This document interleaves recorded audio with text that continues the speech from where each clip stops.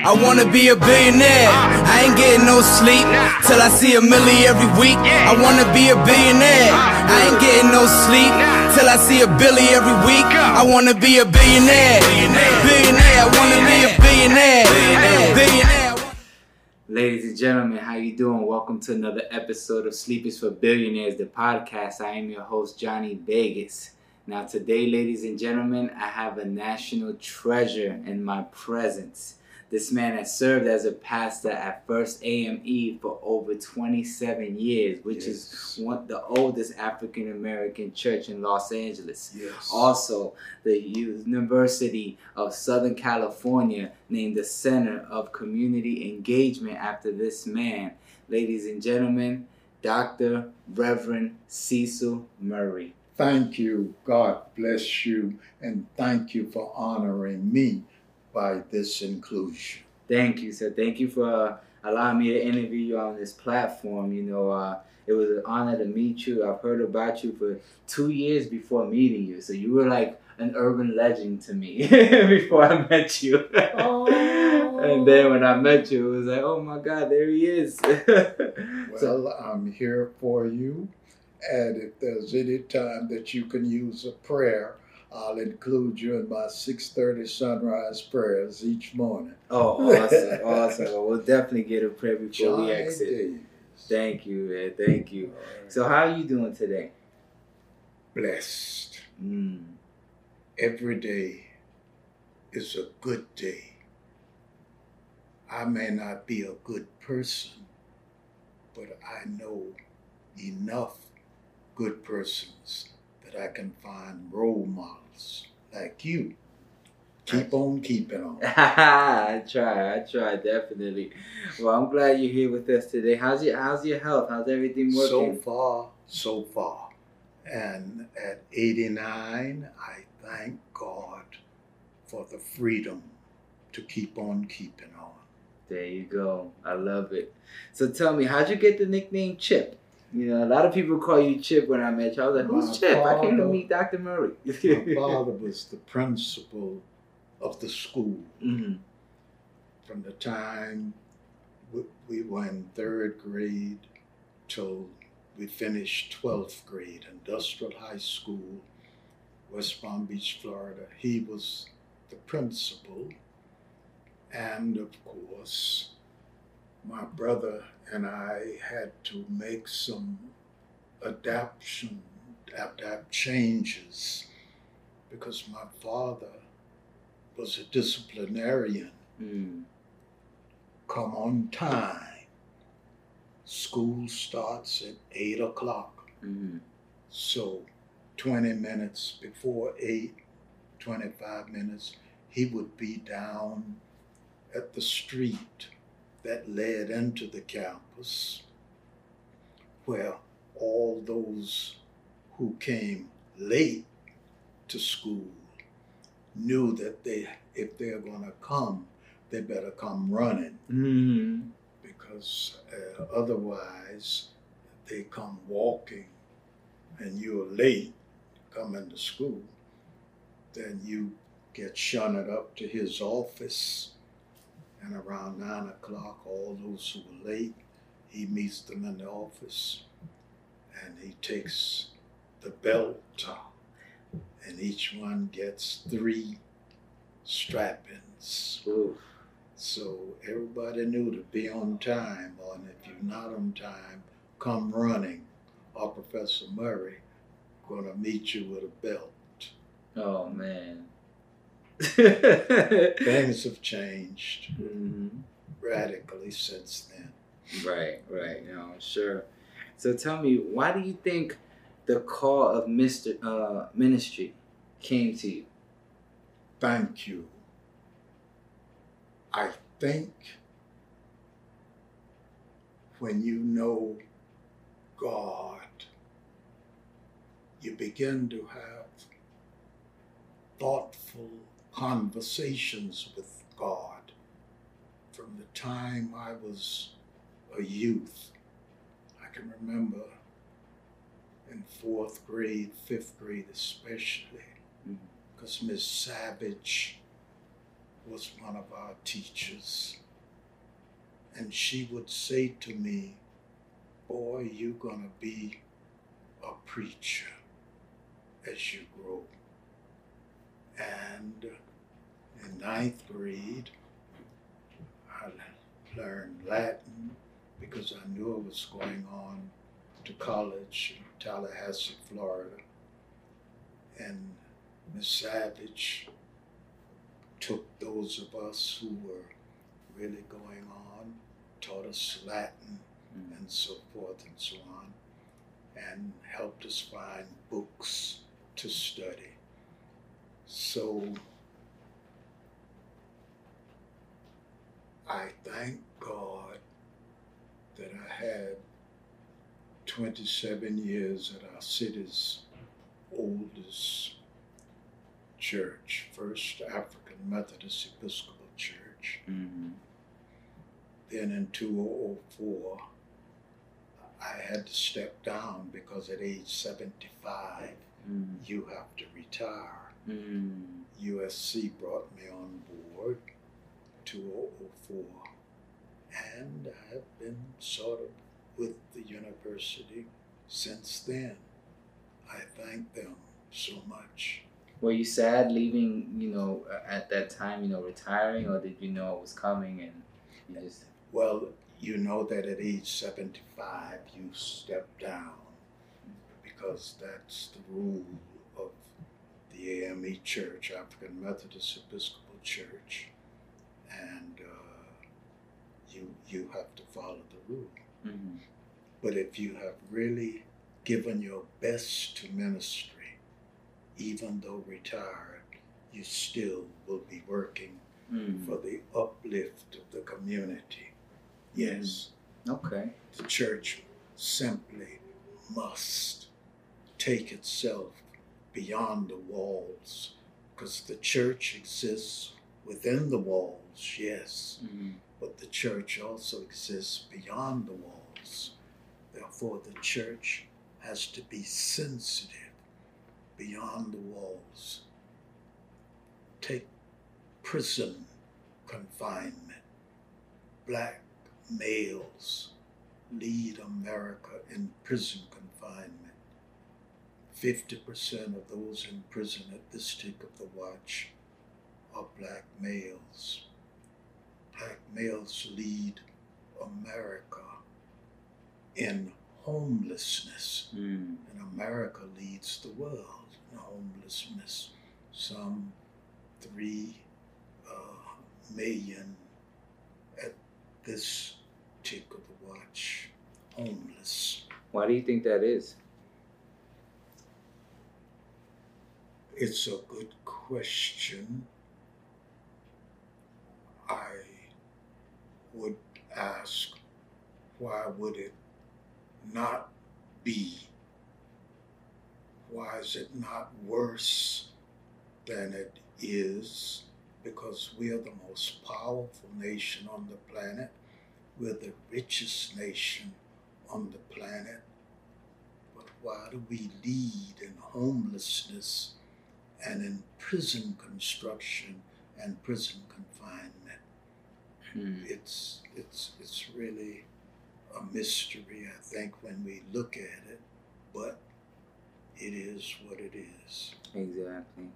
What's your opinion on the level of social injustice in America, and how do you think we can begin to fix this issue?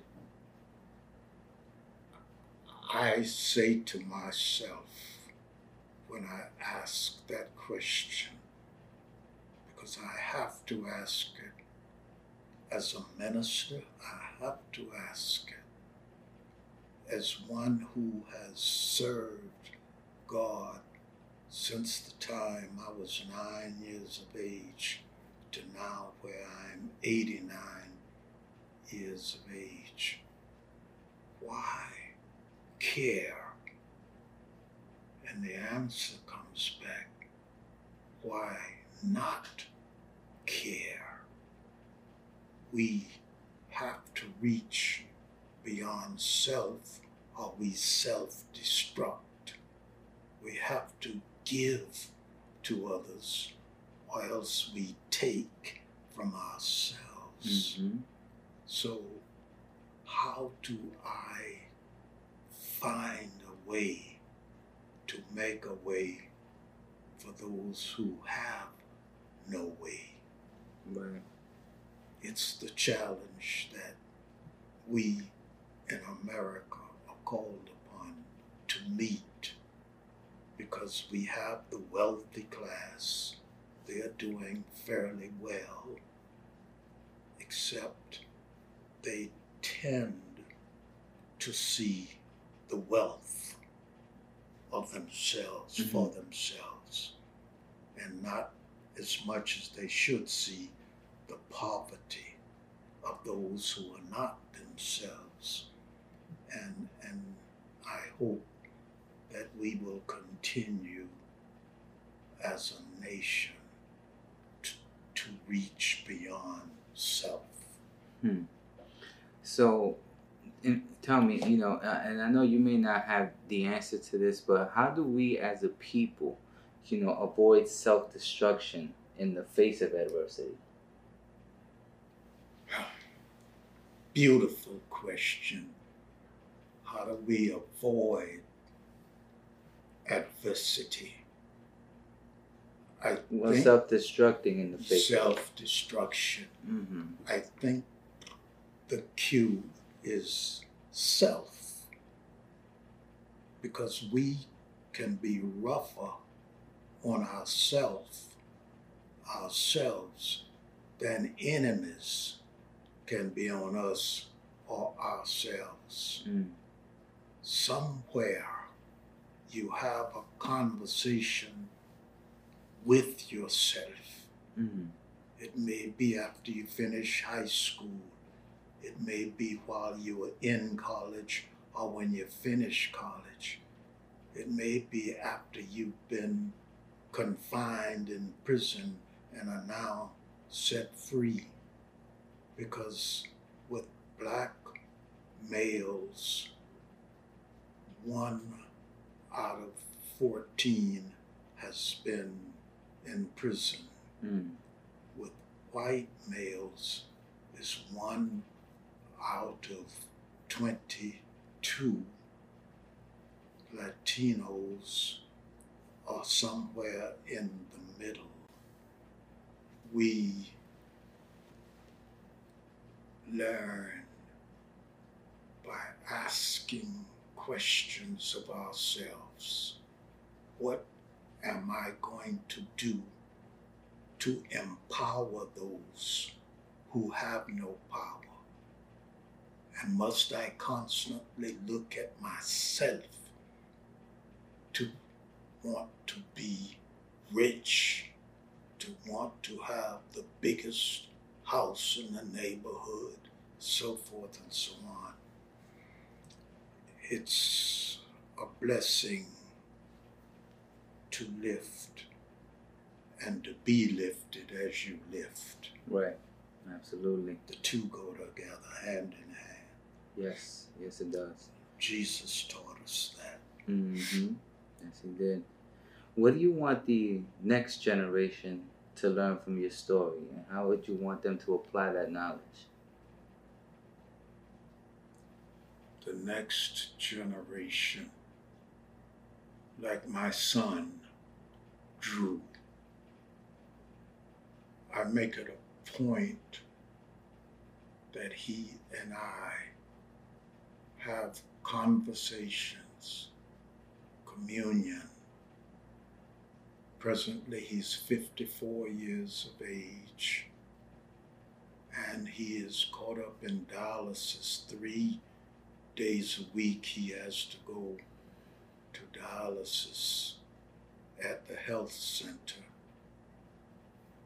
I am so proud that he is aware that his health is a challenge, but he's grateful to God that he can reach beyond himself to lift others who are in jeopardy in crisis, when we were working to help gangbangers move to the next higher level and to stop hurting each other, when the Bloods and the Crips were feuding in LA, hurting, killing, going to jail for that. No.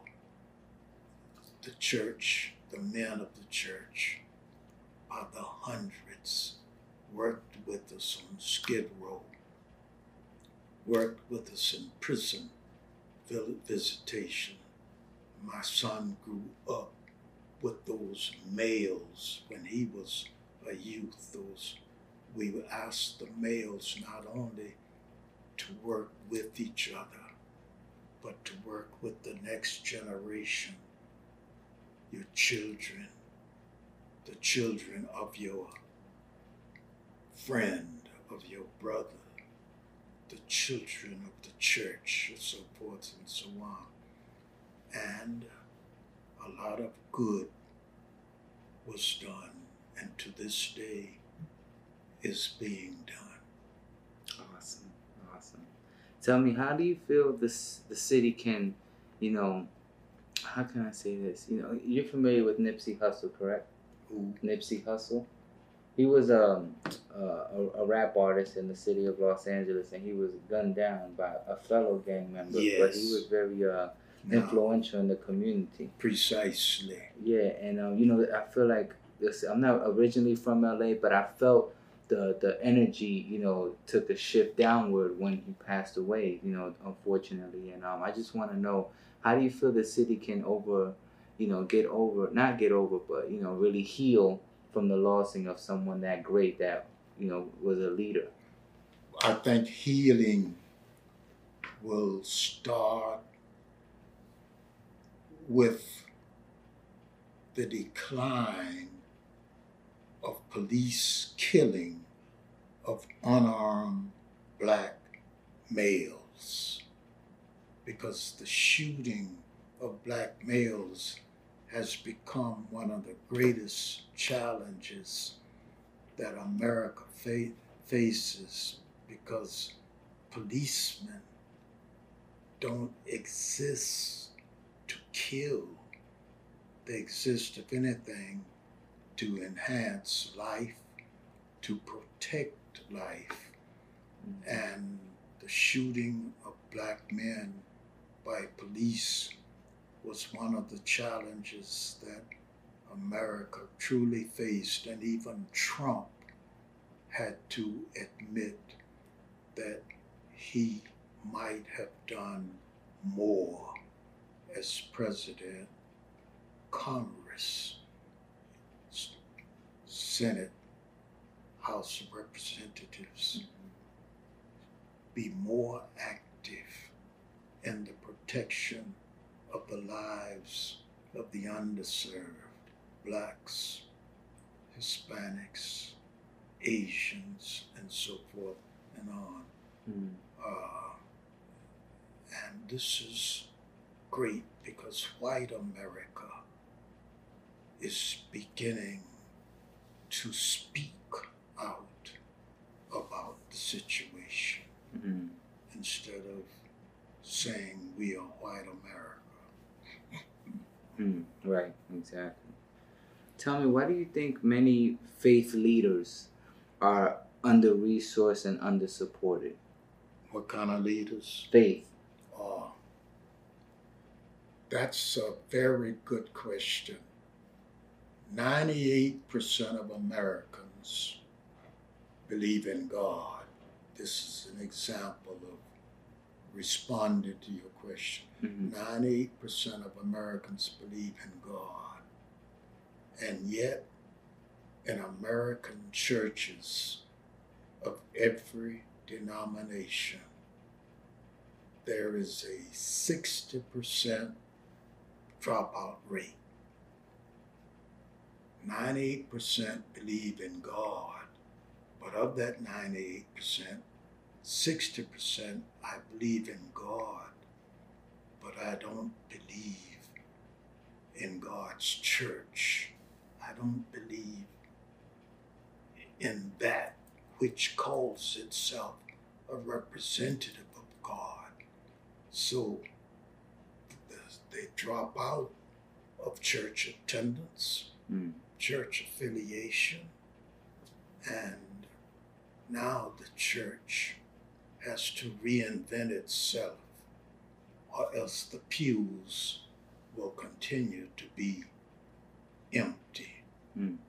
You believe in God, you believe in the Son of God, Jesus Christ, then you should believe beyond yourself.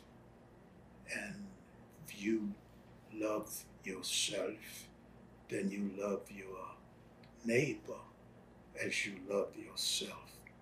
Otherwise, just loving yourself is idolizing yourself. And pretty soon, you self-destruct. You not only destroy your neighbor, but you destroy yourself. Interesting.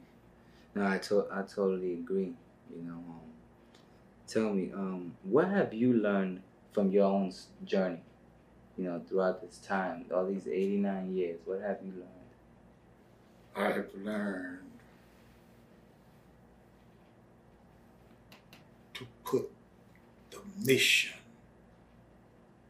ahead of the me. I have developed what I call the 5 M's, and they have been a guide in my life for the last 50 years or so. 5 M's: mission, membership, money, maintenance, and morale. And me is a part of morale, but it comes last. The mission comes first. As a minister, the membership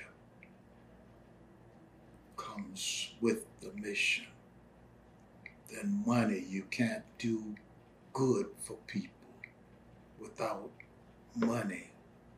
So with the church system, you want to include money that is used for the homeless on Skid Row, money that is used to help prisoners being freed find jobs and find job training.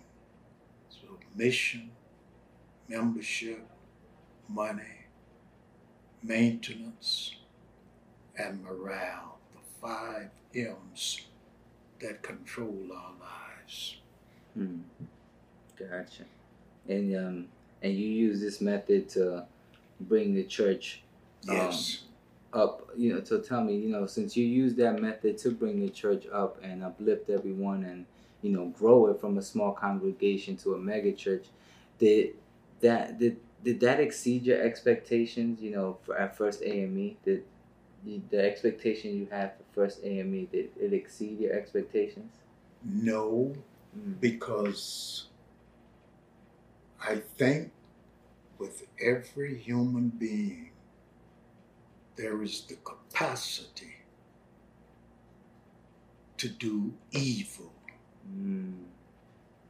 And there's the capacity to do good. If you are a minister, you want to enhance doing good, because doing evil is very simple. Doing good takes extra labor, extra care.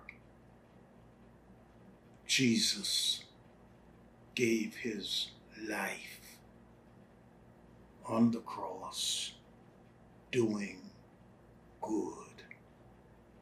He was often asked, why are you doing good when you are supposed to be the Son of God and you have power, but you use that power to do good, why do you not be human and do evil? And it is a question that is to be asked, but it's also a question, as with Jesus, to be answered. And he answered, my Father has taught me to do good. My Father has taught me to sacrifice myself rather than to sacrifice the other person. Sacrifice for that person, even if it takes you away, because nothing can take you away from God, your Father, when you really care. So that's our hope. And from what I have observed, it is our salvation. Put God first. Jesus is a part of God. Put yourself at the tail end. Put them first, and they will give you the energy and the power to help those who cannot help themselves. Amen to that. Tell me, what do you feel your purpose in life is? Purpose. If I can help somebody as I travel along, if I can show somebody who is traveling wrong, yes, if I can reach beyond myself to you, my neighbor, to you, my brother, my sister, to you who are seeking employment, to you who are seeking education, to you, mother, who are trying to rear your children to lift the other, you, father, who are trying to lift your children to be the best that your mother and I have taught you to be, and so forth. If I can help somebody as I travel along, if I can cheer somebody with a word or a song, if I can show somebody who's traveling wrong, then my living, my loving will not be in vain. Awesome. Great answer. Great way to answer that. Tell me, who are some of the people that have inspired you along the way? Because you inspired so many, but I'm curious to know who inspired you. I would have to start with my father, who is the principal of our school in Lakeland, Florida, who, when our mother died, and he took us in the car to Hemingway, South Carolina, from Lakeland, Florida. And there, his mother and father took us under their wing while he came back to Florida, this time to West Palm Beach, remarried. Then one day, my brother, sister, and I, in Hemingway, South Carolina, we were going out at sunset to bring the cattle home so we could feed them, take water from the well and put it in the buckets so they could have water. There, we had planted the corn. As children, we had helped grow potatoes and so forth, because we were farm mentality, and mother and father were there for us. Insist that we walk the 5 miles to school every day and the 5 miles home from school to the farm. The other kids did also, because working gives you character. Working gives you a lift. And we sat in the schools, yes. My father was principal, yes. We walked home, coming along a river that ran the whole way from where the school was located to where we lived, and so forth and so on. So we had a map from the earliest time when we were just growing up. Follow the river, you get home at night, light a candle, put it in the window,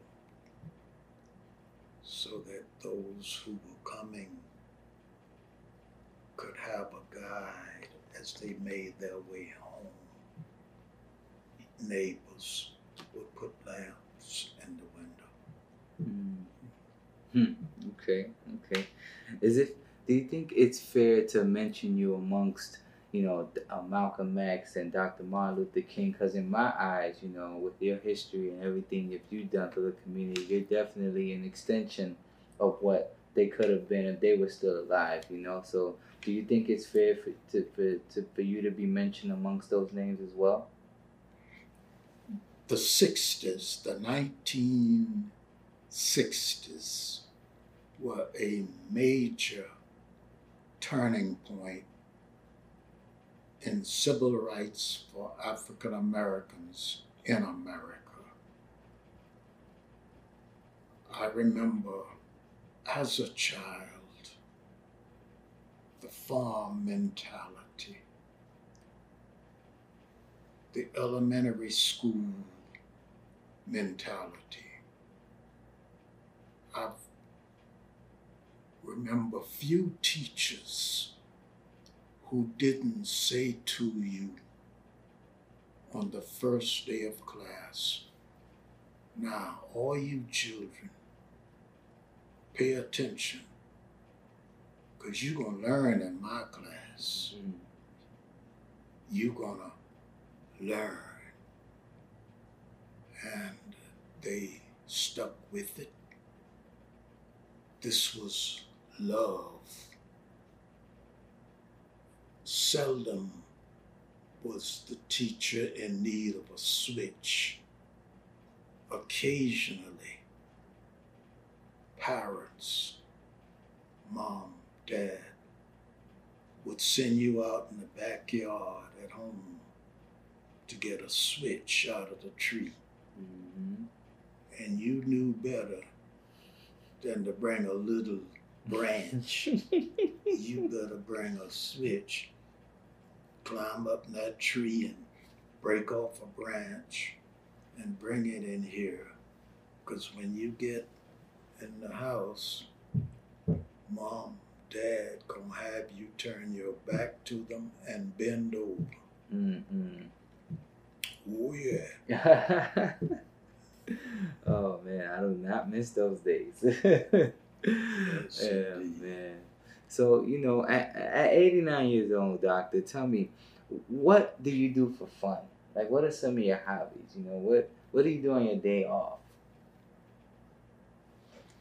Well, one of my hobbies is playing chess. Oh, favorite game. I love it. Oh, that's great. That's great.